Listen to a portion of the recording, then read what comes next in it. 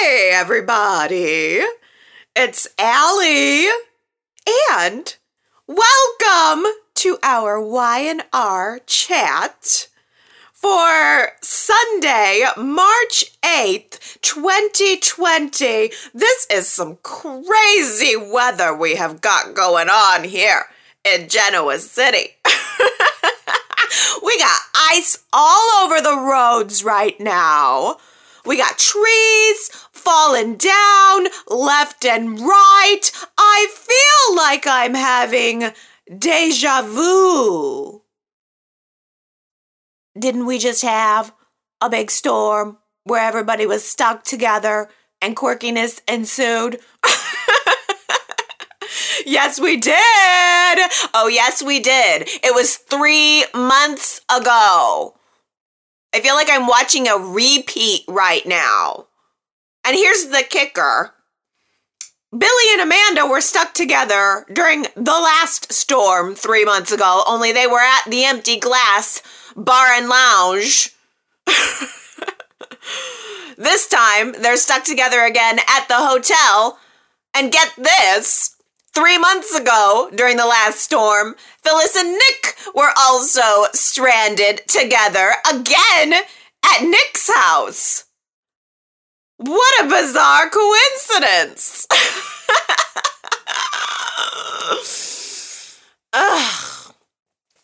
There was one key difference, though.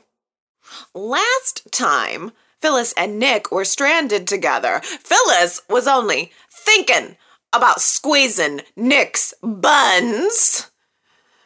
And this time she actually did get to squeeze Nick's buns. Oh, can't complain about that. Those two are great. I loved it. I mean, if you ask me, Phyllis and Nick are gold. I mean, they spent the entire storm denying that the kiss they had at Victor's party meant anything. They were denying that they had any romantic, lingering feelings for one another. And they were agreeing over and over that they are so much better off as just friends. Cut to Phyllis peeling Nick's shirt off his back and vice versa. Oh, the old chemistry is there. I am feeling the chemistry and I am liking it. I also really like that Nick seems to bring out the softer, deeper side of Phyllis. I felt sad for Phyllis early in the week when she was showing up at Nick's house with the Chinese food, trying to be very supportive for him and what he's going through with his family and with Victoria. But also, I was getting the vibe that Phyllis was secretly, desperately hoping for another smooch and a snuggle. But then Phyllis got shut down. Nick wasn't reciprocating what she was trying to do. He says that whatever is going on there between them, including that kiss at the party, cannot happen. And she just seemed really upset about it. She decided to, recoil back into herself and pick up her toys and leave the party. And the whole time I'm just thinking, I don't see what the problem is, Nick. I don't see why you can't just hook up. I mean, Nick's never said no before. Why start now? Nick has nothing else going on. He's got no girlfriend, no job, no life. Why not get a little nookie to go with your fortune cookie? Phyllis was so defensive, and she totally played off their kiss like it meant nothing to her, which we know isn't true. But it was interesting to see Phyllis's defense mechanisms in full operation. She put the whole thing onto him. She said, I don't want you. You're just so vain, assuming that I have any interest in you. When we know exactly what she was hoping for. Can we just take a moment to acknowledge the brilliance of the line when Phyllis said to Nick, sometimes an egg roll is just an egg roll. And then she took a big old bite out of the egg roll. That line and that moment was so smart and so suggestive. And yet it wasn't delivered that way at all. I don't even know if you guys caught it. It was just so subtle, which is probably the only reason it got past the censors. Sometimes an egg roll is just an egg roll, and then she takes a big old bite out of the egg roll, which is shaped like an egg roll. Oh my goodness.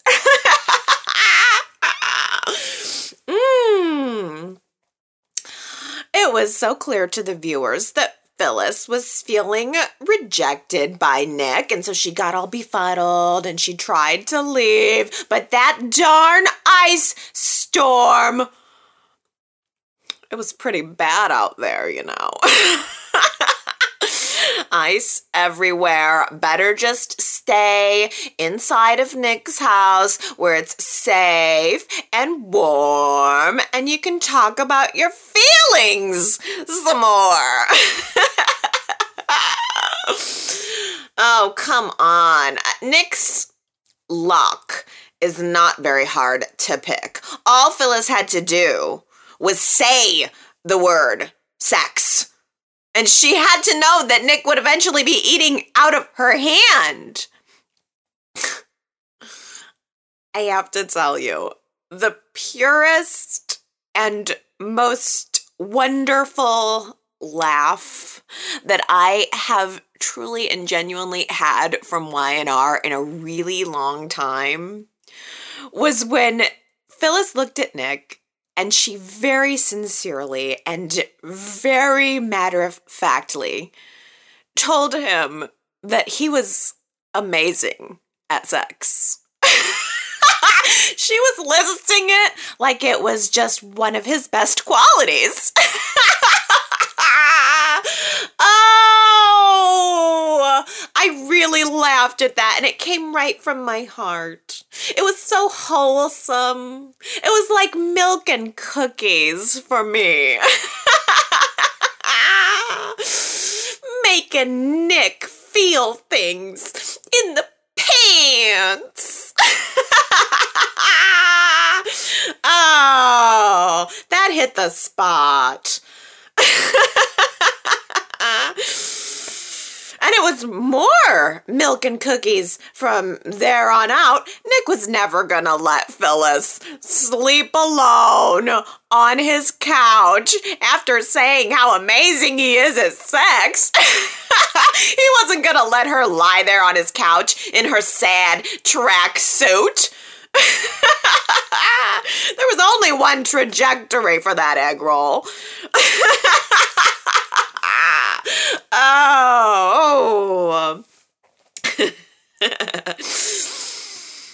I just hope that Phyllis can fit into more of Summer's sensible loungewear, any other clothes that Summer might have on hand. I hope Phyllis can fit into it, because I wouldn't be surprised if Phyllis now goes home to her hotel room and finds her entire closet of clothes sliced to smithereens.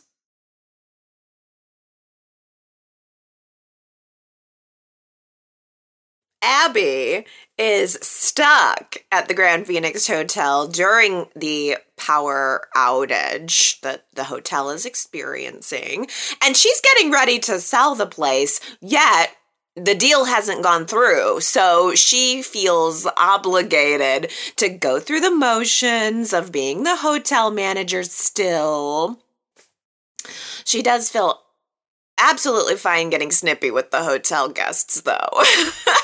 She's not going to let the place burn down, but she is going to go ahead and snark back at the hotel guests who are complaining about the lack of power. I feel that those guests had it coming for daring to complain. Who in their right mind would go out of their way to complain about power outages during an ice storm? I mean, power outages are kind of an accepted part of living on planet Earth at this point, let alone, the Midwest. What is she exactly supposed to do about a power outage? She needed to let off some steam. Thank goodness that Chance was there to help her. Chance went right back into the kitchen and made up some PB&Js for the hotel guests. He was serving up those PB&Js like a good boy, and then I get the feeling that he was serving up some hot dogs too for Abby later that night. This is the level that I'm operating on. This is what I consider another beautiful, wholesome moment. That joke. That joke made me happy. Oh, boy. I'm kind of getting sick of this hotel. I imagine Abby's getting sick of it if I'm getting sick of it. Does it bother any of you other fans of The Young and the Restless right now that half of the town seems to live at the Grand Phoenix Hotel? We've got Abby, Chance, Phyllis, Kyle, Amanda, Billy. It's too many people living in a hotel. I am thinking that maybe Abby needs to open up a condominium next door. We do not need another extended hotel stay in this town. Well, at least for now, Abby is still stuck managing the Grand Phoenix Hotel. She still also has full security privileges. She can just go ahead and let herself into any guest's room that she wants to, whenever she wants to. Chance decides this week that he is ready to enact his plan to break into Phyllis's hotel room to find and destroy any copies of that Vegas recording. What did he need Kevin for, then? I thought that Kevin was supposed to be the one doing this sophisticated computer hack work.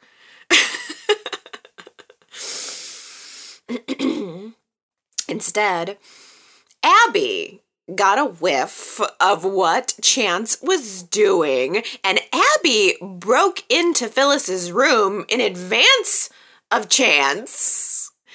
And together, Abby and Chance just ransacked the place. They found her hidden thumb drive.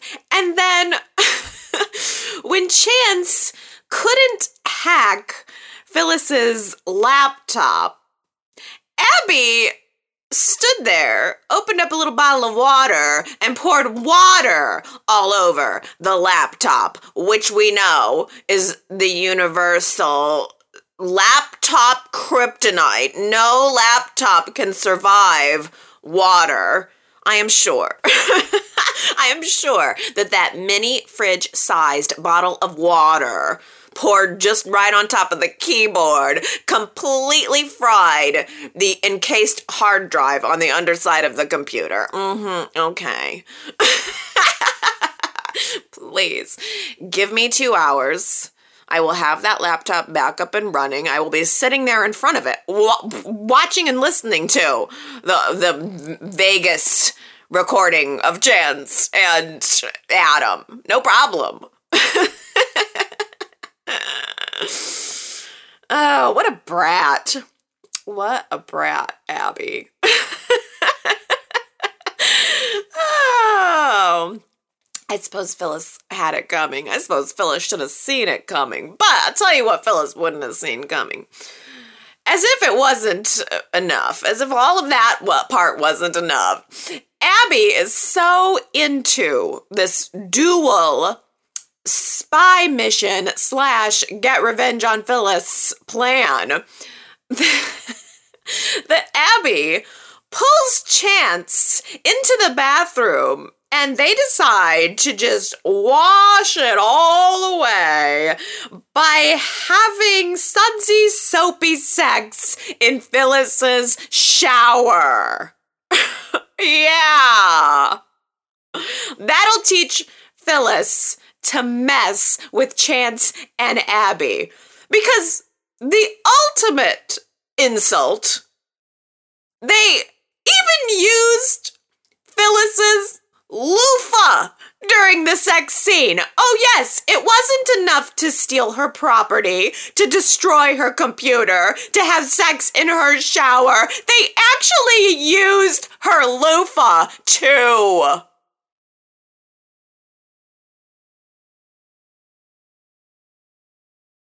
Speaking of complete and utter immaturity, the scenes with Kyle, Summer, Theo, and Lola were also straight out of a high schooler's fantasy writing composition journal. I can just see it all now. It was the middle of a ferocious ice storm. All of the students were trapped inside of the school, everyone forced to sleep on the gymnasium floor. Kyle and Summer were snuggling on one side of the gym, when Theo and Lola were snuggling on the other side of the gym.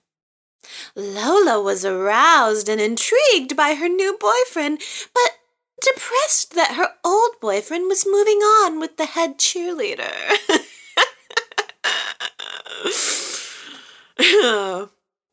And I mean, the arm wrestling match. It might as well have been a real wrestling match, like a high school wrestling match with Theo and Kyle wearing the small little leotards and helmets. Oh, what can I say? Immaturity is fun, though. I mean, this is coming from the girl who likes a good egg roll and hot dog joke, so I guess I can't judge it. Oh, I was really glad to see Theo laying Kyle's arm down on the table. That was a really, really fun moment. And then when Kyle started to make a stink about it, saying that Theo cheated, Theo's response was, can someone get him a glass of wine with an H?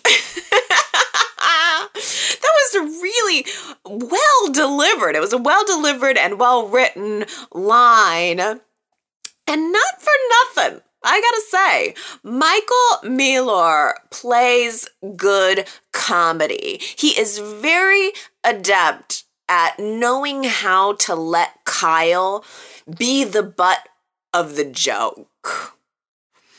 Kyle is a lot of butt of a lot of joke right now. I really wish that Y&R would take some time to show us a few more moments of Kyle's regret over what he's done to Lola, and if not that, then regret over what became of his marriage to Lola. It feels like Kyle has no problem whatsoever being cozy with Summer right in front of Lola while he's still married to Lola.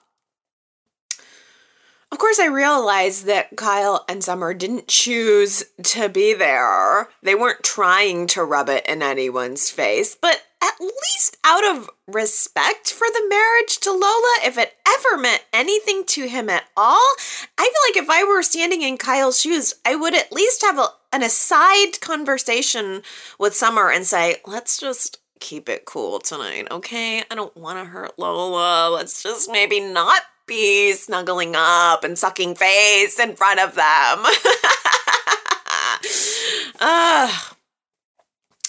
And, it kind of sullies the relationship that's building between Theo and Lola for me a little bit. Even though I like it, I like Lola and Theo. There are a lot of joyous moments that I'm getting from those two right now. But I'd like to have more joyous moments with Theo and Lola without feeling like their relationship is influenced on any level by Kyle and Summer. I don't want to feel that Theo and Lola's relationship is in response to Kyle and Lola's relationship. I don't want it to feel revenge driven or like it's a runner-up prize for either of them, because Lola and Theo have such a fun dynamic. I mean, she is so pushy with him. I mean, physically, if you've ever noticed, it feels like the actress is always kind of pushing Theo physically. I mean, she can literally just like push and pull him and shove him around in any direction that she wants. And maybe she enjoys that power in a time when she felt powerless to save her marriage. But, Lola and Theo were just getting somewhere, and it felt like they were getting there on their own when they were stuck together, at first alone at Society during the storm, and they were having this, I don't know how else to describe it, but almost kind of like a phone sex style fantasy where they were telling each other what they would do if they were trapped inside of Lola's apartment at the ice storm. I mean, that was kind of sexy, right?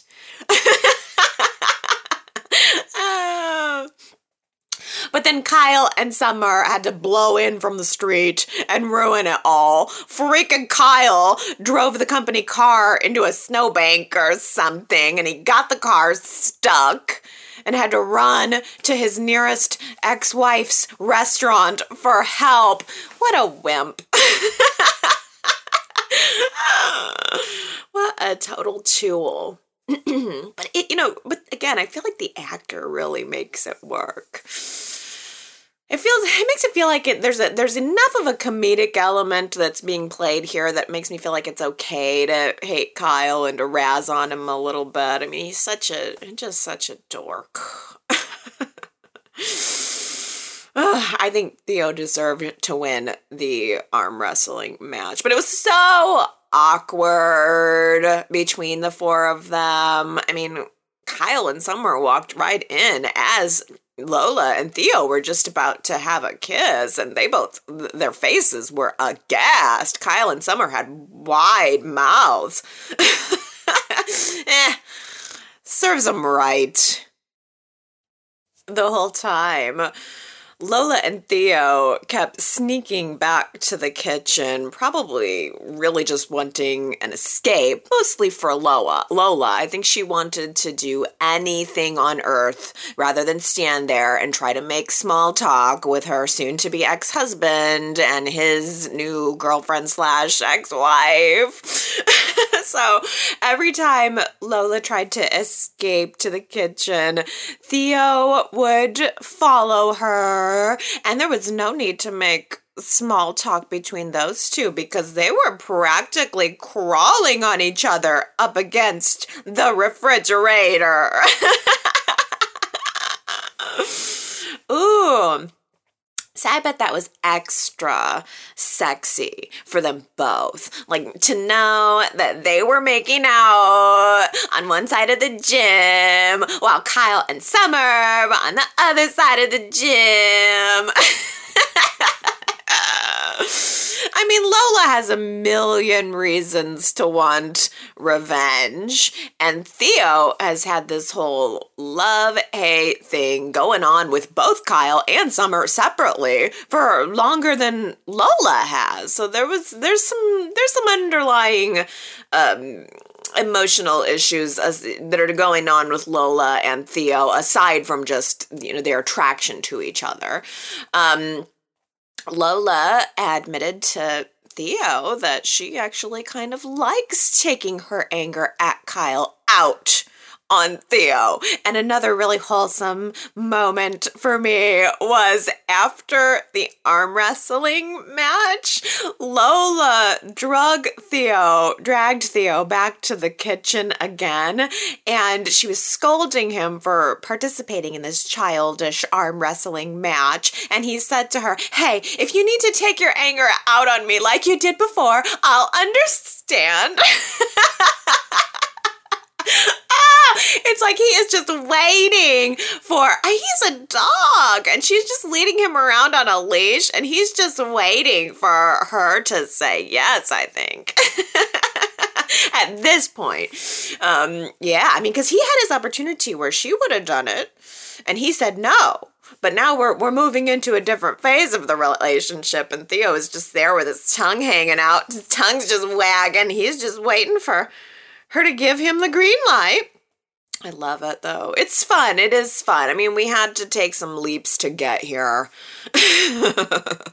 Had to take some emotional leaps. But now that we're here, I like the actors. I think they're really carrying it. I think that Theo is so great. I love it when he cocks his arm out, waiting for Lola to take it. And then, he's sort of gentlemanly, and I find that very attractive. And I loved hearing them talk about the fantasy of their first date. Just go into a movie, and then afterwards just roaming the streets until 1 a.m. begging for fresh macaroons from the bakery that Y&R Chatter Simone runs. Ooh, fun crossovers. I just wish we were actually going to see Lola and Theo's first date rather than just talking about it.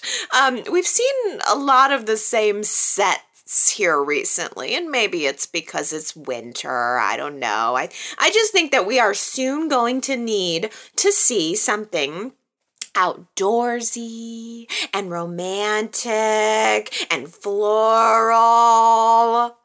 Spring is in the air. Let's all go for a walk to Chancellor Park.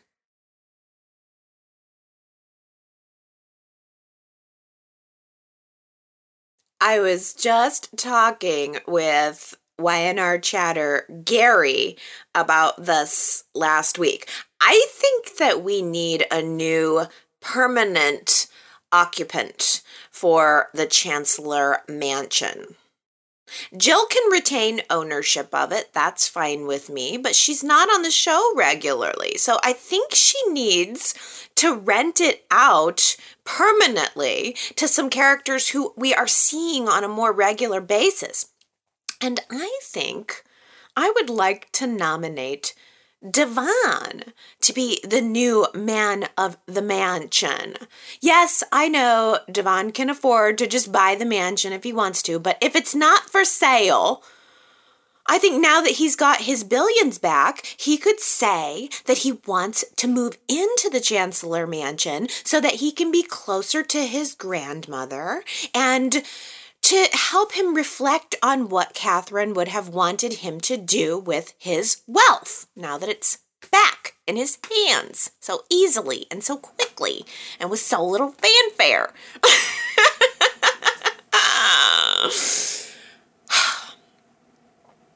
Or maybe, if not Devon, maybe the Baldwin Fisher family could move into the Chancellor Mansion, rent it out. I mean, they all seem to have a whole lot of fun there during the storm. Michael and Lauren seemed particularly comfortable there. Oh my goodness. Chloe and Kevin catching Michael and Lauren enjoying the fire. I just about died. I really did. I just about collapsed on the floor. Chloe comes down from their bedroom. Catches Michael and Lauren like naked under a sheet on the floor on Catherine's living room floor. Michael and Lauren were like doing it while Catherine's big old portrait is looking down at them. No problem with that whatsoever. I feel like Catherine would not have a problem with that whatsoever. It felt okay by me. Maybe Catherine was kinky. Maybe she would have been into it. I loved it. But Chloe and Kevin walk in and they are aghast. Especially Kevin. Kevin took on this very angry father tone, while Michael was more of the rebellious teenager putting on his shirt saying, "What? You told us to enjoy the fire." Oh, the comedy is better with YNR right now. I was critical of their ability to actually land the punch several months back, and I think we're getting there. There has been some funny moments lately. It was ridiculous, but it was ridiculously funny, so in a good way. Oh my goodness, Michael was ridiculous. Lauren, I had to laugh also at how completely, flawlessly comfortable she was just wearing a sheet. Even after they got caught, she was perfectly fine just walking around the living room just with the sheet. She had absolutely no shame about it whatsoever, and why should she?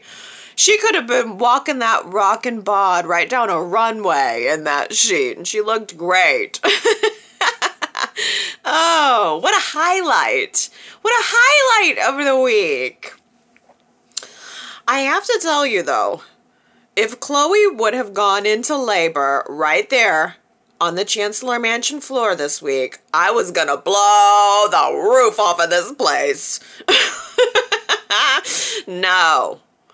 Chloe just announced her pregnancy at Christmas. It's been 2 months. She is big as a house, and she's already having contractions after 2 months.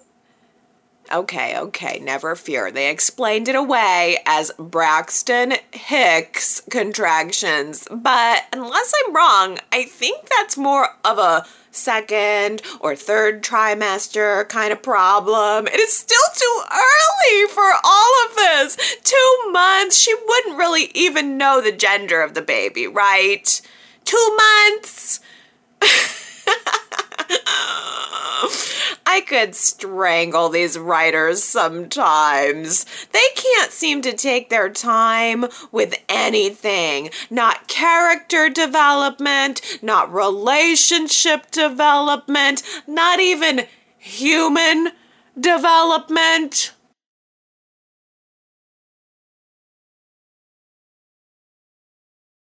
This week, Victoria learns how and why she was stabbed. Turns out it was Victor. Stabbed her right in the back while she's asleep, recovering upstairs. Victor is calling Adam out to the ranch to announce his plans for who he's going to name as CEO of Newman Enterprises in Victoria's absence. I don't see why we're even having this conversation. Victoria seems fine. She can work from home. Has anybody even asked her if she would like to do a little work from home, or is it all just an assumption? I mean, come on. Newman Enterprises has been without a CEO for, 2 days now? Over the years, over the decades, Victor has managed to get shot, to get sick, to disappear for months on end, and still be the CEO of Newman Enterprises. Why can't Victoria just do it from the luxury of the ranch? Oh my gosh. The ranch. There was that big storm took out the biggest tree on the whole property. That freaking tree was probably centuries old. And that storm took it right out. Other trees too. Is anybody else like super concerned about that tree? Because I am. It sounded really big. It sounded like it was a really big tree. Was it oak? Was it pine? I don't know. Was it like a walnut tree? I love trees. So I have so many questions. I'm frankly far more concerned about the tree than who the heck is going to be running Newman Enterprises. Couldn't care less about that. To be perfectly honest with you. But Victoria hears the noise of the big old tree, and she runs downstairs to find out what happened. And the moment she locked eyes with Adam, I could see her internal dialogue going, what in the hell's he doing here? What in the hell's Adam doing here while I'm upstairs sleeping peacefully? I could see it on her face, but then apparently she didn't decide to stick around to ask any questions. Victoria just disappeared. She went back upstairs to sleep and then left Victor to sit there, stand there, dragging out his decision-making process. Ugh. Oh, come on. Victor is searching for some sign that Adam is going to be willing to bend to his will. And Adam's whole argument for why he's entitled to run the company is that he's the only son of Victor Newman who wants to do it. Chelsea even said to Victor privately, Adam deserves to run that company. Really? Because I barely remember Adam ever working there. Okay, he's got his Harvard degree, but I barely ever remember him being there. You want to know who deserves to run that company? Victoria. Victoria deserves to run that company. You remember her? You know, the one who's been showing up day to day for decades? This whole conversation is not even about Newman Enterprises, okay? It's about Victor and Adam's relationship. Victor wants Adam to bow down, and Adam wants Victor's approval. And so here we are, digging up all this unnecessary family drama when we know that Victoria is going to be back at the office in 2 weeks.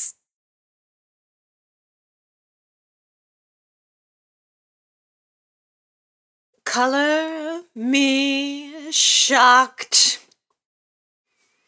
Billy is actually pursuing Amanda now, and Amanda is starting to give in. I thought we were completely done with this relationship. I thought all signs were there that this was just over. But Billy and Amanda were stuck together again during a storm. And Billy and Amanda were bonding over their newfound freedom and also bonding over junk food. Billy, the hunter, forager, leaves the hotel room to stalk his prey, to carefully flatten out his dollar bills and snag away all of the potato chips from the vast plains of the vending machines. What a man! What a real man! woman would be lucky to have him.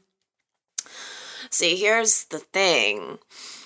There's an element of comedy when it comes to Kyle and him dogging Lola, and I think it's almost there because of Theo. Y&R has inserted this little bit of jokiness into that quadrant that allows you to kind of go, Kyle, you dork. And then it's just like, you don't expect all that much from him. But I got some expectations for Billy, and there is no comedy. It's complete seriousness. It's all played for complete seriousness.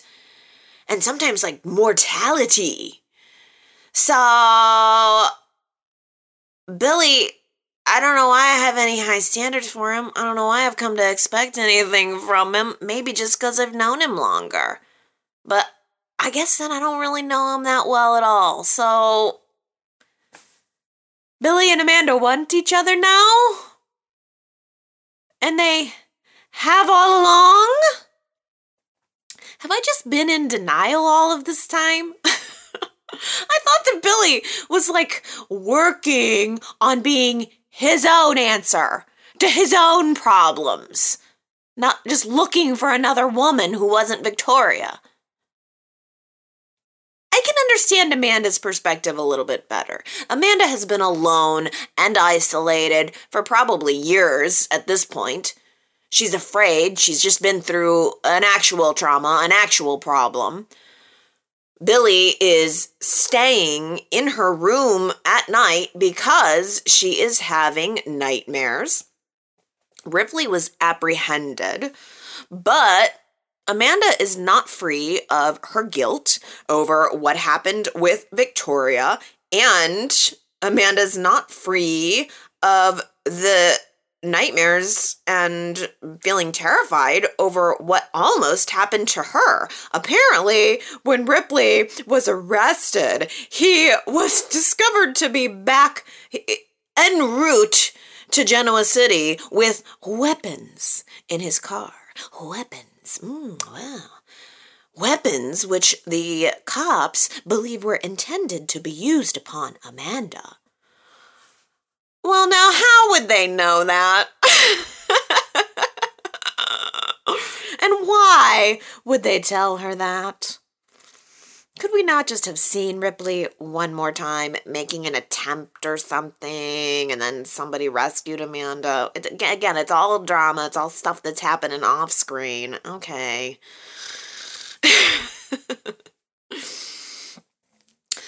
When Billy gets the Ripley update, Billy decides that even though Amanda is safe now, he does not want her to be physically alone. Understandably, okay, I get it. She needs someone. But by the end of the week, Billy had upgraded. He had graduated from sleeping on the couch in Amanda's room to sleeping in her bed right beside her to stay close to her. So I don't know how I feel about all of this. I want to be ready for this because if I can move on in other areas of the story, I don't want to get stuck here and just hate where we're going. But at the same time, I don't think I'm ready for this. Are you ready for this? Are you ready for this? Billy and Amanda relationship right now? Right now, are you ready for Billy and Amanda? That's our poll question of the week at yrchat.com. Are you ready for the Billy and Amanda relationship right now? And the right now part of that is important because it's happening right now. We're not talking about, hey, Billy and Amanda in a couple weeks, couple months down the line when everything is settled with Victoria and the kids. We're talking about right now. Are you ready for this? Go to yrchat.com. You know what to do. Look, I don't know Amanda that well. She hasn't been around long enough for me to really have a long track record with her. But you know what? I do know Billy.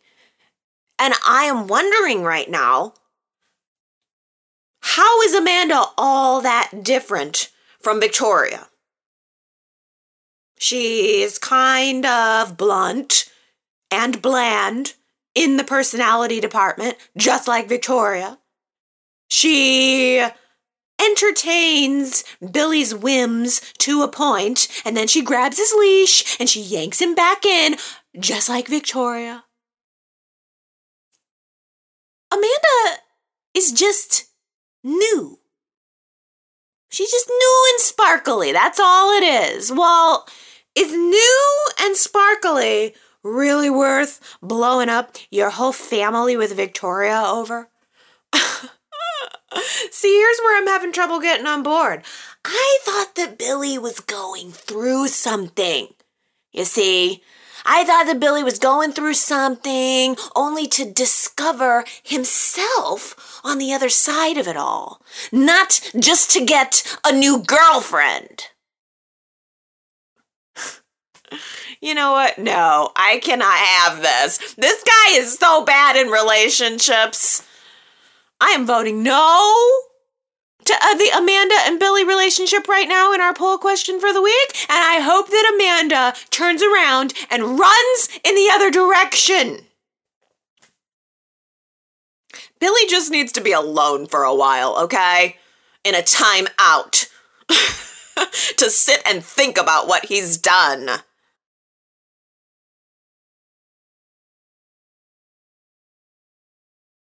Devon and Elena approached Amanda this week again to apologize for the witch hunt that they put her through, not knowing that she was actually the victim of a psycho stalker. Why couldn't Devon have been the one to protect her? Am I the only former Hillary and Devon fan out here who is just still waiting around for the Amanda and Devon romance? I guess so. I guess I'm the only one that was sort of thinking maybe we might go there. It's hard not to think about Hillary when Amanda looks exactly like her.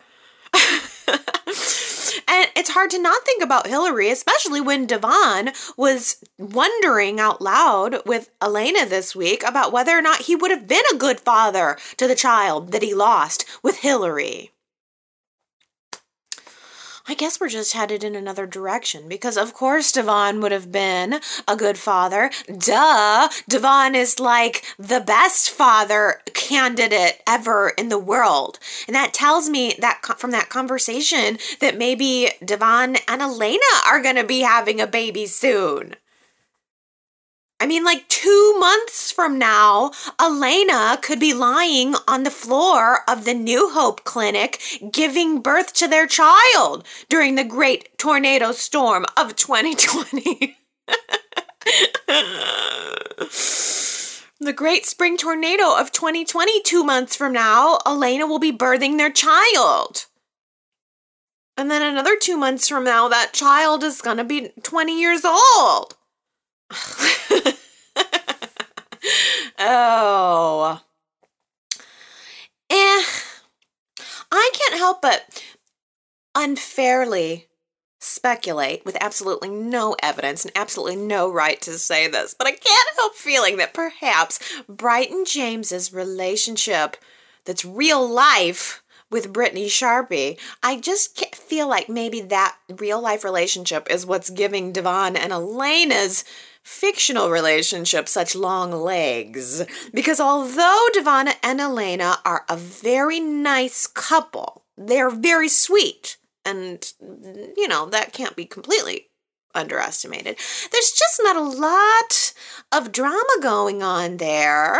I would have thought that Amanda would have been a good and appropriate challenge for them. I mean, they bothered to bring back a twin sister of Hillary's. I would have thought that maybe that might be a factor in Devon's life. How could it not be a running theme that Devon is like bumping into the woman who looks like his dead wife all over the place? I mean, they just haven't played that at all. Although, I don't know, to be fair, Amanda is really nothing like Hillary. Amanda's a little bland, if I'm honest with myself. I mean, she's smoking hot. I mean, Amanda is like, one of the most beautiful women ever. But the character has no personality. So maybe she wouldn't have been a challenge for Devon and Elena, and maybe, I don't know, maybe it's nice to just have some nice people featured on the show. Devon, Elena, and Nate. They're all very nice. It's just not very exciting. And at first, I was a little leery of this new medical clinic. I mean, they bothered to build us this sort of old, again, I get the impression it's sort of an old warehouse district building. It's got, it's a little crumbly. And I was a little leery to be seeing this medical clinic because, there's nothing less sexy than a medical clinic. I mean, it's not a movie theater or a hangout, and I suppose that maybe possibly would have been what I'd have rather seen. But then, I got turned around a little bit this week. Devon and Elena and Nate happened upon their very first patient for the clinic, a shop owner's grandson, a local shop owner's grandson, got jumped and ransacked by a group of homeless people in the middle of the storm, and during the hubbub, a piece of metal cut this kid's arm, and it looked like a pretty brutal arm gash, and he was in need of some medical attention. Elena and Nate were able to help get him bandaged up and back on his feet in no time. Okay. Well, all right. That's good. It's nice. Again, very nice. I have a feeling that we are going to be seeing that guy again, Jared. We're going to be seeing Jared again because, first of all, Elena wants to make sure that he follows through and gets his tetanus shot. And Nate owes him a coat after Nate ripped his coat to access the wound. That kid was kind of ungrateful, wasn't he? I mean, that coat is worth way less than what the cost of his medical care had he gone to the ER would have been. And, by the way, that coat was ripped up by the metal before he ever stepped foot through the clinic door. So, I don't think we owe this guy anything else. But, we're caring and we're sharing and we're hopeful and we're helping. I think we're going to see more of this kid. And I think we're going to be seeing more of his story, and his transformation from maybe being a little closed off to maybe blossoming here in Genoa City. I think before we know it, that kid is going to toss off his new coat and his stocking cap, and he's going to be sipping lattes at Crimson Lights with all of the other hipsters in no time.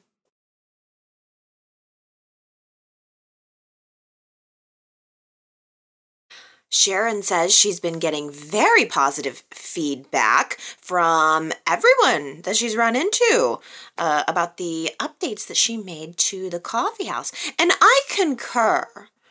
I do love it the longer I look at it. The only thing I am a little bit nervous about is that pastry display right at the counter, that glass pastry display. Are they going to update that frequently? Or are we going to be looking at the same plastic muffins for weeks on end? I need Y&R to keep an eye on that for me. Oh, well. On to more serious topics. We are definitely starting to see some of Sharon's unraveling physically and emotionally now. Early in the week, she was just very worn out, very weak, getting tired easily. She got scared that maybe she had caught a cold at the Newman Enterprises party. And even something as simple as a cold can really spiral out of control quickly and can ultimately throw off her treatment progress. Sharon said that the doctors actually won't do a chemotherapy treatment for her if her immune system is compromised on the scheduled day. And so that means delaying treatment on a longer term, which Sharon does not want to do. As she said, I want this cancer out of me. Oh. what a moment, just I felt that was such a sympathetic moment, just being laser focused on wanting this out of me. Oh. One of the other very sympathetic moments of the week came from Faith. First off, I'm sure that Faith felt awful thinking she made Sharon sick. Faith was talking about somebody at school's runny tuna fish sandwich. Gross. That almost made me want to get sick too.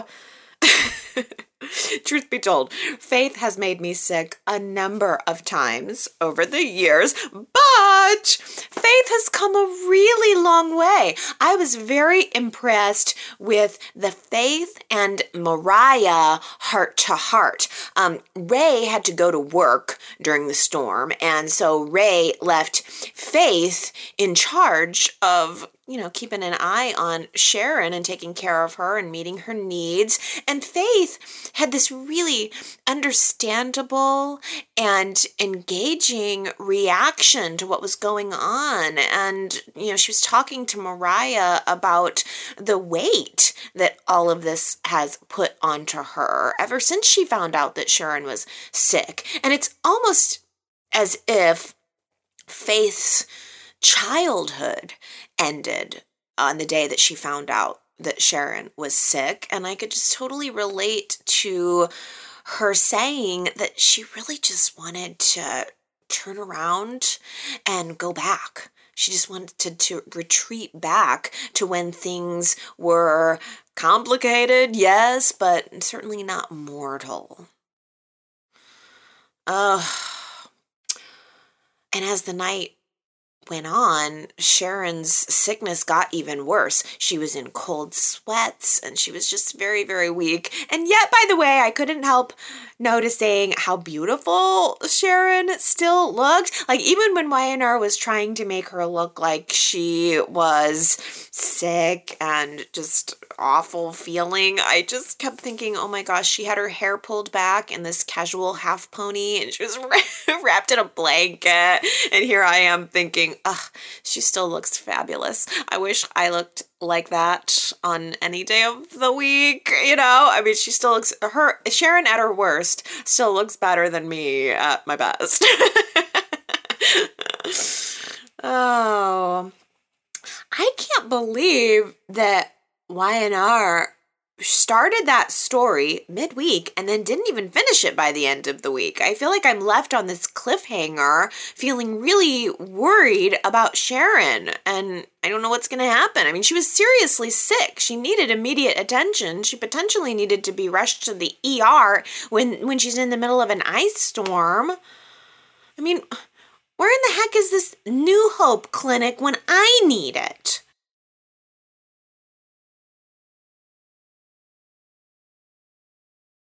Sharon had a very good conversation with Jack early in the week. She told him and opened up to him about her cancer.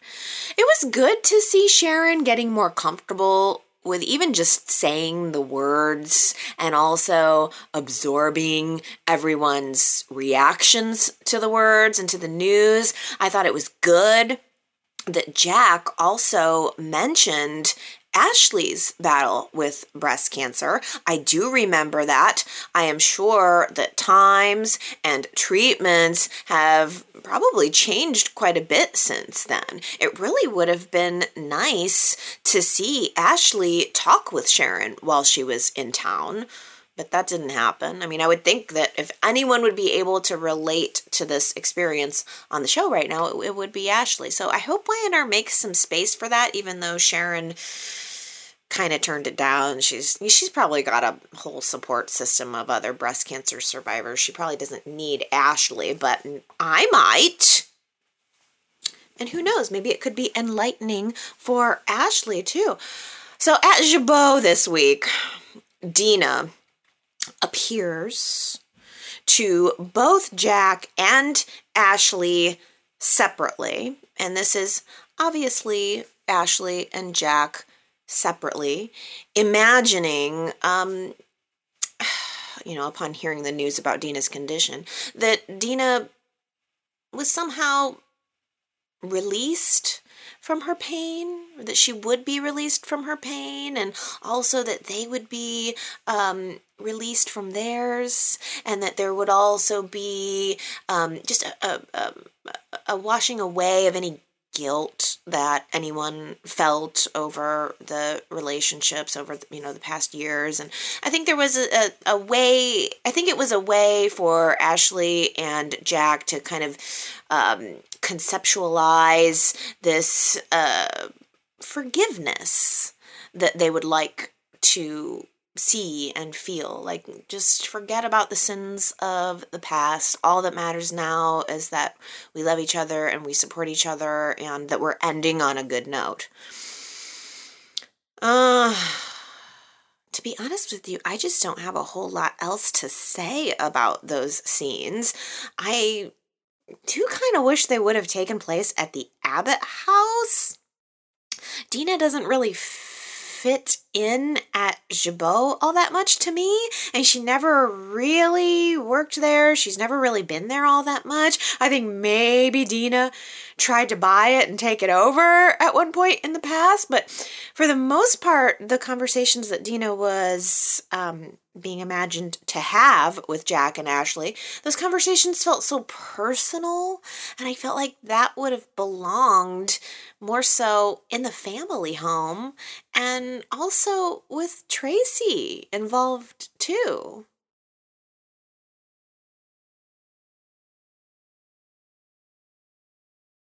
I have never understood the whole "I'm so distraught that I have to go and impulsively sleep with someone" thing.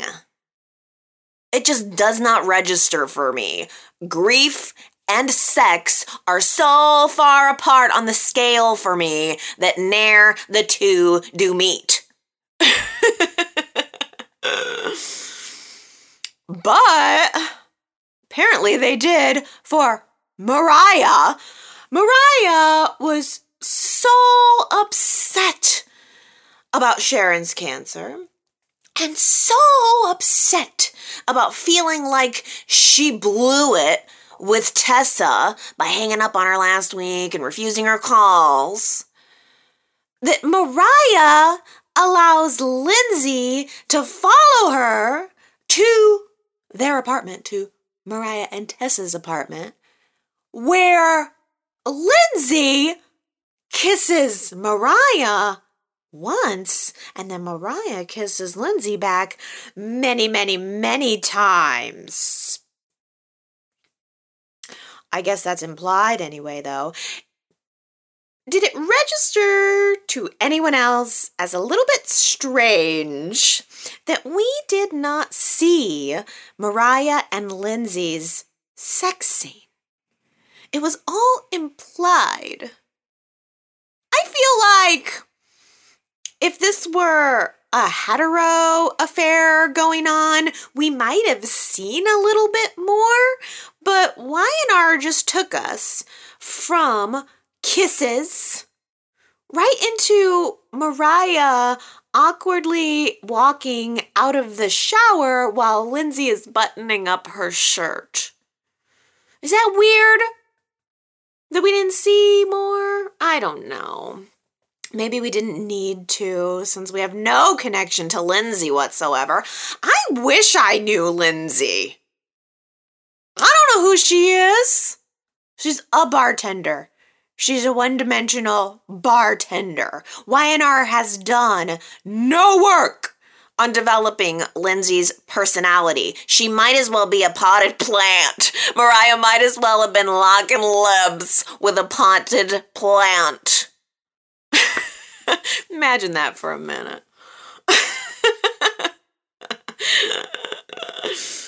I don't know. So it happened. They slept together.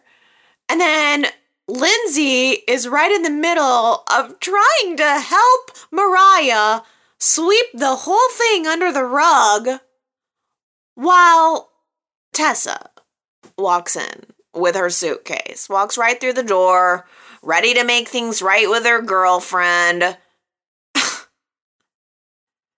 And she beholds this scene that is so obvious to her is going on. Tessa sees right away that something's not right here. And Mariah lies. Mariah's first instinct is to lie, which I guess is kind of on par with who Mariah used to be. Not so much with who she has been recently, but who she used to be. Mariah stands there and bold-faced completely denies to Tessa that she just slept with Lindsay, who's sitting right there. But, I mean, come on. Mariah has practically got the word guilt written right on her forehead. It's very obvious. Tessa is no fool. So Tessa just, without a whole lot of talking, just turns right back around with her suitcase, walks out, slams the door shut, leaves Mariah in total panic mode, while Lindsay's just sitting there keeping serial killer cool, telling Mariah that it's best for her to just, lean on her friends and her family right now, to help get her through the situation that she just helped to create. Lindsay sitting there trying to counsel Mariah about all of this when it was Lindsay who gave the first kiss. That was the most annoying part of it all for me, I think. It feels suspicious a little bit, too. My suspicious mind is wondering if Lindsay could be connected to Tanner. Could Lindsay be on Tanner's payroll or something? Lindsay was perfectly poised to create this situation and break Mariah and Tessa up for good. Maybe so that Tanner could have his ex-wife back. I don't know that there was any foul play afoot, but it's still Mariah's fault at the end of the day. Mariah still went along with it at the end of the day. All of this is Mariah's making at the end of the day. It's easy to be suspicious of Lindsay, probably because we don't know her. She's new. She kissed Mariah first. And we don't know anything about her. But I will say, in all fairness, at face value, Lindsay only knows what Mariah has told her. And Mariah apparently had spiraled so far out so quickly about the status of her relationship with Tessa after the shirtless Tanner phone call that Mariah thought things were actually over between her and Tessa. She thought that Tessa was ignoring her phone calls because she had moved on. And that is the message that Lindsay received. That was what Lindsay heard when she went in for the kiss. Just trying to make Mariah feel better and feel wanted. As if that's a solution. That's a friendly solution to the problem. Oh, you're really upset about your girlfriend breaking up with you? Here, let me just sleep with you, make the whole thing worse, and then comfort you on the side. It kind of reminded me of the time right before Nick and Sharon's last wedding when Nick saw Sharon's engagement ring sitting on the table and he just assumed that Sharon was done with him, and then he went out and slept with Phyllis. Let Phyllis make him feel better. So, I don't know. I don't know what to say. It's bad news.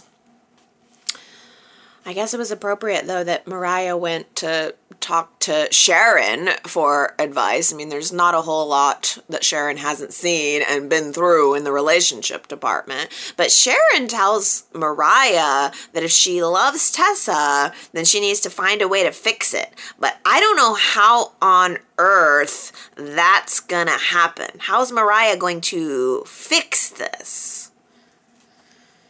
It is certainly true that Mariah has forgiven Tessa for a lot of things, probably more times than I can count. And I guess forgiveness is the only thing that is going to fix this. But it would be a whole lot easier to fix this if we were talking about a relationship where the two people lived in the same town. Tessa doesn't seem to even be in the same country very much these days.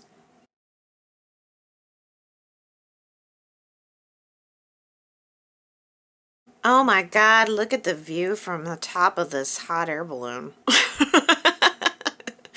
What a line and what a delivery. Oh my God, look at this view from a hot air balloon. Who else could have said that? But Adam, right? I mean, you know how much Adam loves hot air balloons. Nah, just kidding. That actually was our quote from last week, and it was Adam's suggestion for the destination wedding that he was potentially planning with Chelsea. They were kicking around ideas about where they were going to get married, and apparently doing it at the top of a hot air balloon was one of those suggestions. So congratulations, Anna, Ambreen, Nancy, Brandy, Julie, Michelle, Keisha, Henry, Martha, and Diana. You guys guessed it right. Let's do a new quote. I had a couple of candidates this week, but let's just go with this one. I can feed your face. I can feed your face. You will never guess who said it. I know this. If you think I'm wrong, though, you can go to yrchat.com, leave me your guess, and next week I will let you know that you didn't get it right.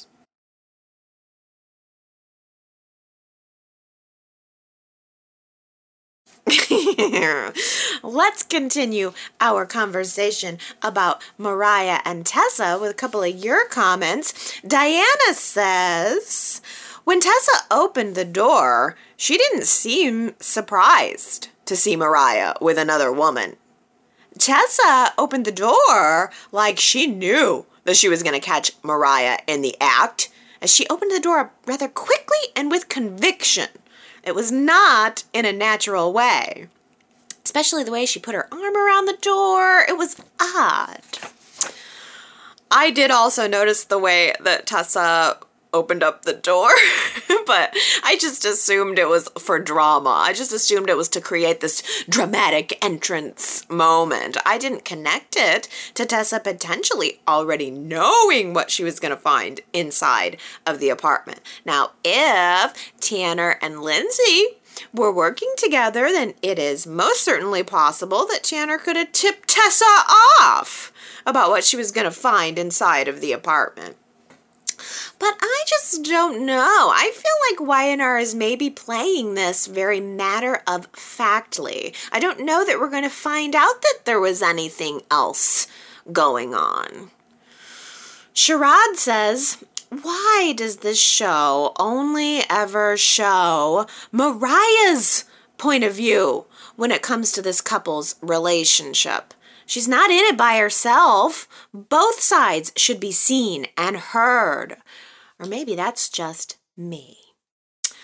No, I think this is such a wonderful point because we really are not getting anything from Tessa's point of view. And I think that's the reason why I am interpreting this as Y&R just playing it very matter of fact. I think that all of the point of view that we've had of Tessa has mostly, anything we've seen of Tessa has just been these video calls and a couple of scenes with Tessa and Tanner on the plane. Those scenes could have been filmed at any point. They could have banged all of Tessa's scenes for the last month out in one day. So there's a part of me that's just thinking that Y&R is just kind of putting the nip on Tessa. Maybe there's not some bigger conspiracy story and there's no need to show Tessa's point of view because they're just kind of done with it. And it might not be Y&R's choice. It's certainly possible that the actress, who's a musician, just wants to go off and, work her music and maybe actually do a tour of her own. I don't know that much about what's going on with Kate Fairbanks, but I can certainly see the writing on the wall that, yeah, we're not getting Tessa's point of view. We're not getting a whole lot of Tessa whatsoever. She didn't really even ask any questions when she flung open the door. So to me, that just feels like Y&R didn't want to make it seem like they were just getting rid of Tessa. They just kind of wanted to create a reason for her to be gone. And to do that, they needed Mariah to be the betrayer. Now, I don't know if they are trying to let Tessa off the hook or create, more excuses for her absence in order to maybe now bring on Lindsay and develop around Lindsay and her point of view. But if that's the case, then they're doing an absolutely terrible job of that. I don't know anything about Lindsay. All she's done is stand in the background and make side eyes all over the place. I have no reason, certainly, to think that she would be a good match for Mariah. I don't know anything about her. I think Y&R is just maybe kind of trying to transition out of this. Maybe Lindsay doesn't even matter. Maybe maybe Tessa and Lindsay are just both going to go away, and they're just restoring Mariah to being single and miserable, for all I know. Or maybe they just want to insert Mariah over into Sharon's story more and make the focus of her life about that. Shakona says the cancer story is scary. For a mom to have zero interest in hiding from her kids how much pain she's really going through, I would imagine. That's very scary for the children. And now this is interesting. Laura says Sharon should have called Mariah over and calmly said that there's a problem and that these are the next steps you'll need to take on my behalf. To Faith, she says, I'm not doing well, and this is what happens next. My medical team's prepared for such an event, and everything's under control. I vehemently disagree, Laura says, that Faith should see Sharon falling apart like that, staggering around. No responsible mother shatters like that. It was so selfish, I can't believe my eyes. Oh, wow, from Laura and Shakona, I didn't even register that. I didn't even think about this from a mother who's allowing her child to see her her children to see her like this. That did not even blip onto my radar screen, and I'm not sure why. I suppose only because I'm identifying solely with just what Sharon's going through personally. I guess I interpreted it as Sharon just being unable to control it anymore. I mean, I think that's probably one of the scariest things about cancer is the fact that it is so absolutely uncontrollable. I mean, of course, a mother would, spends her life trying to protect the child from many, many things. And I guess I saw it, or now that I'm thinking about it, I guess I would have viewed it just from purely a point of Sharon not being able to protect, Sharon not being able to control, that this is the breaking point. This is the point where she is having to succumb to the sickness. I mean, she's been really fighting and really strong and just really trying to put on that brave face in previous scenes. And Sharon has handled her cancer so well with her children and all of her loved ones. I hadn't thought about that as something that sort of looks bad upon Sharon's character. So that's a really interesting point. Sandra says, what I was looking for from Ray, I got from Faith. That's what I wanted to see. Faith really is the only one who's said how Sharon's cancer is making them feel. Poor Faith. Oh, Sandra, I remember you saying that too, that you really wanted to see how Ray is able to confide and how he develops and just being, that adult too that's there. I mean, it's interesting that it came from Faith. I'm glad that it came from Faith. But yeah, I would personally probably find it a little more relatable to see Ray having some dialogue like that, only because I'm not a child and I didn't have to go through this with my mother, but I'm sure there are some people out there, Sandra and us all included, really, that can connect with Faith's story. But yeah, I think Ray just sort of disappearing was maybe there just to create that dramatic moment. I mean, the whole storm, it's just, twice in 3 months. Let's just do a storm and then create some impossible situations. I mean, Sharon and her cancer sickness, Chloe and her little scare about potentially going into labor, and trapping other people together for sexiness. Phyllis, Nick, Theo, Lola, Kyle, Summer. I mean, it's a trick, and they certainly are using it, because if Ray was there, it would have been a totally different story, wouldn't it? Ellen says, I would like to see more medical info in Sharon's story. She fears being too sick for her next round of chemo. Okay, but surely she realizes that a delay doesn't mean her treatment's over. Her prognosis is still good. I wish Nate or Elena could be making house calls and injecting some facts and reassurance into the situation. Sharon is either denying that there's an issue at all or spiraling. Maybe that's how it truly is. I don't know. Yeah, I think spiraling. I guess that's how I interpreted it, is that she is just spiraling. This is the point where she can't be strong anymore. But I think the larger point that you make that's very interesting is that Y&R is separately developing this medical clinic, and they're, kind of injecting this medical dialogue into the show, vis-a-vis the medical clinic and Nate and Elena and all that. But they're not choosing to intersect that in any way with Sharon's story. I like your idea that they could be doing house calls. That's a little more personal. I mean, I guess, Nate's not an oncologist or whatever, but yeah. I still think it's a good point. So sad. Gary says, thank God Dina didn't die this week.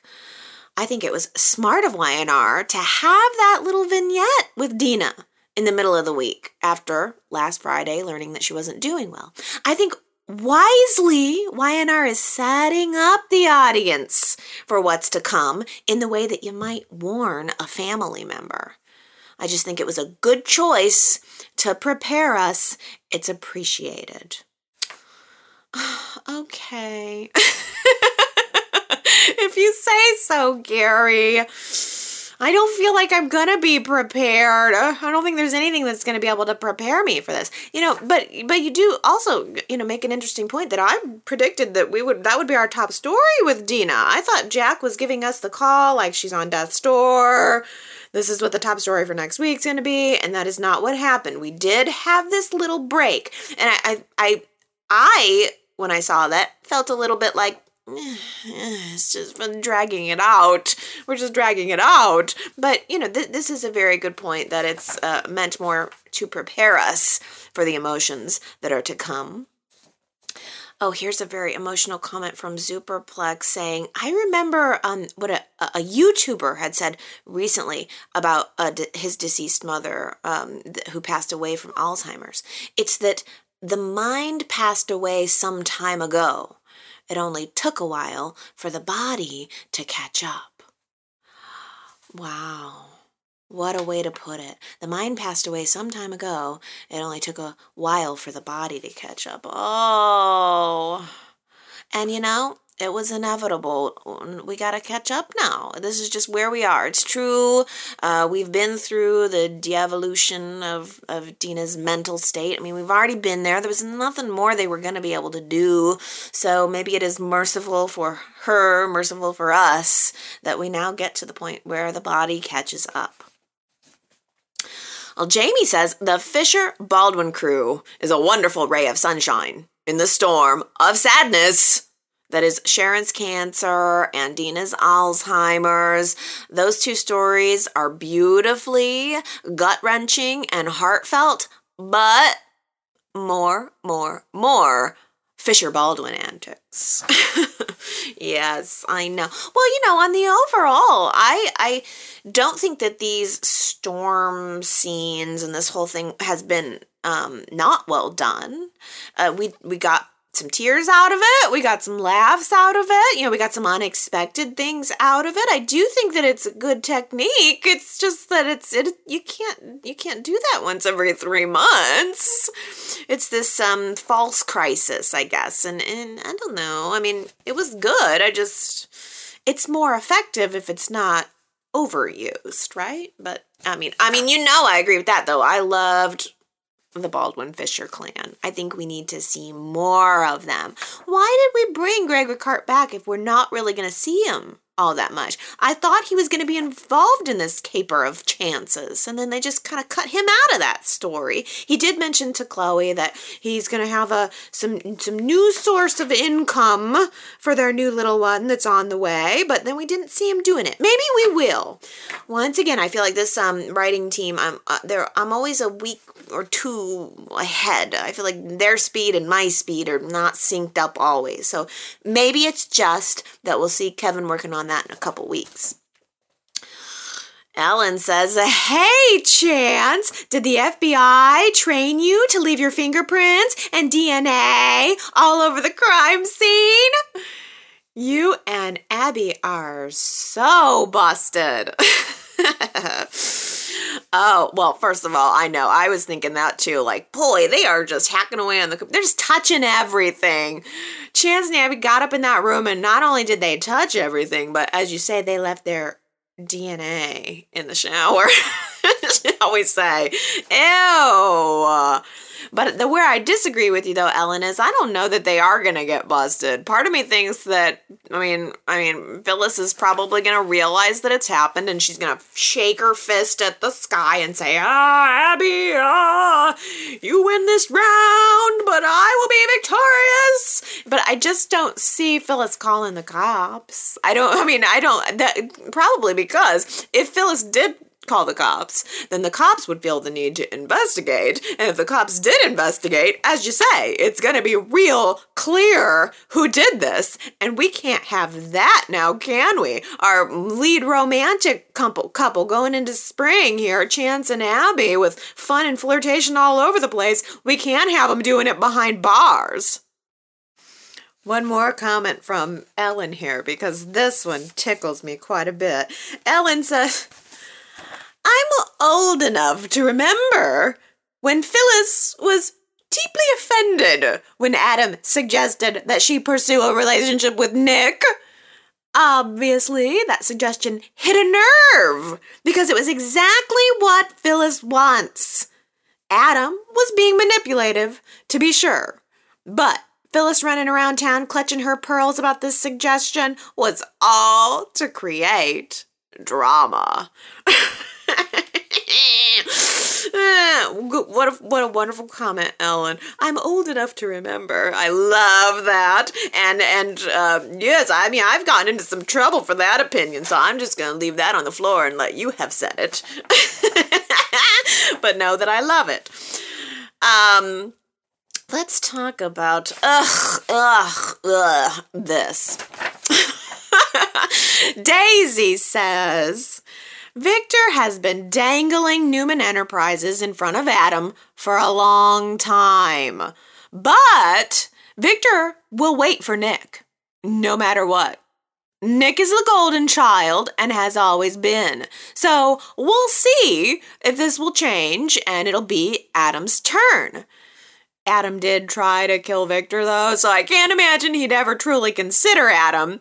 I think that Victor will wait Nick out, who might just step in to help his sister. And then maybe Nick will stay once Victoria as well, and they can run the company together. I think Victor might shed a tear if that happened. I just can't believe, Daisy, that that seemed, once again, something like that was going to be resolved this week. I mean, we were kind of talking about that and Victor's decision at the end of last week, and we're still stuck not having this decision. I don't know. Is Nick going to end up going back to Newman Enterprises?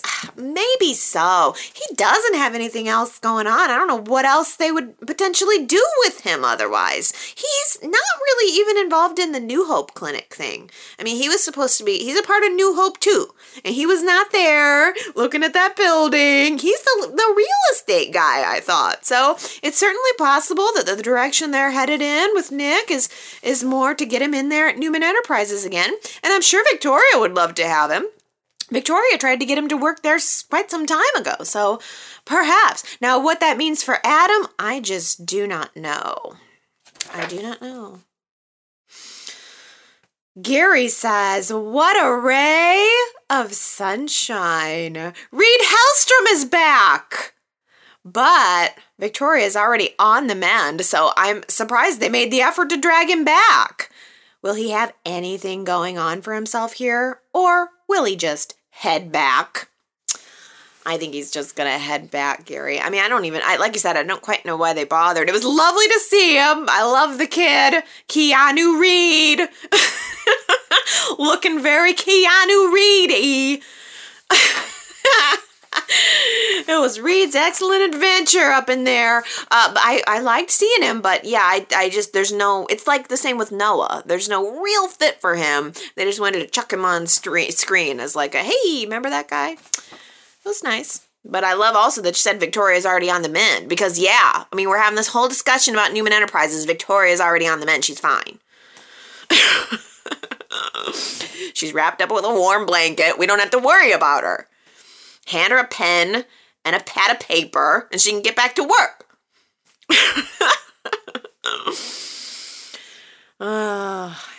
Consuela, here's a great opinion, says, ugh, I feel like the writers keep teasing me with Billy and Amanda. I am ready for them to hook up already.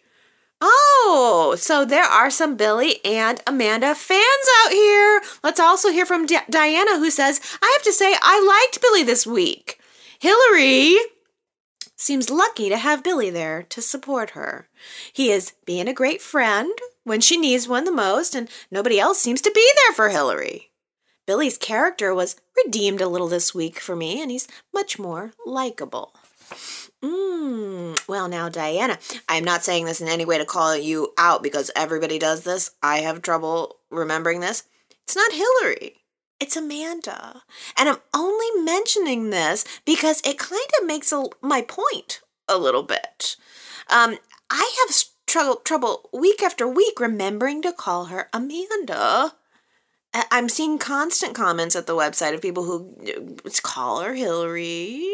We had a Who Said It quote that was Amanda a couple weeks ago, and lots of people answered Hillary, but we're supposed to be being led to believe that these are two totally different people here. And yet, I don't understand why the writers picked this direction when they know that viewers had this expectation and a preconceived notion about Amanda/Hillary. You know? I mean, I feel like the viewers kind of expected her to get back with Devon. Are they just bucking that? I am not sure why they've chosen this direction. The other thing is, Billy deciding this week to be a good friend does not redeem him from me. Although, I'm glad that it is for you, most certainly. I guess I don't doubt that Billy is capable of being a good friend. I just doubt that he's capable of being a good partner and a self-assured individual. That's my problem with it. I don't think he's in a place to be in a relationship right now, but I will be interested to see those poll results. Let's talk about last week's poll question. Superplex says, in addition to terminating the $2.5 billion stole by Colin, they need to terminate the Amanda and Billy coupling as soon as possible. So here we go. We have two poll questions that are intersecting here, the new and the old. I can't wait to hear what you guys are saying about Billy and Amanda's relationship this upcoming week. And last week I asked you, Colin gives Devon his money back. Do you find this to be a decent ending to that story? Well, 67% of you felt that this story ending was lame. 33% of you said yes, you thought, it was a good ending to the story and you're glad it wrapped up in Devon's favor. Tony says the only answer for any of us to give is both. We're glad it wrapped up in Devon's favor and the ending was lame. Well, see, I think that I would have rather had a story that was not wrapped up in Devon's favor than to have the story that we got because it was lame. Not only was the ending lame, there was no ending at all. It was as if you were just listening to YNR chat right now, trying to get really into what it is that I'm saying here. And then out of the blue, YNR chat just stops, completely defying your expectation of an ending.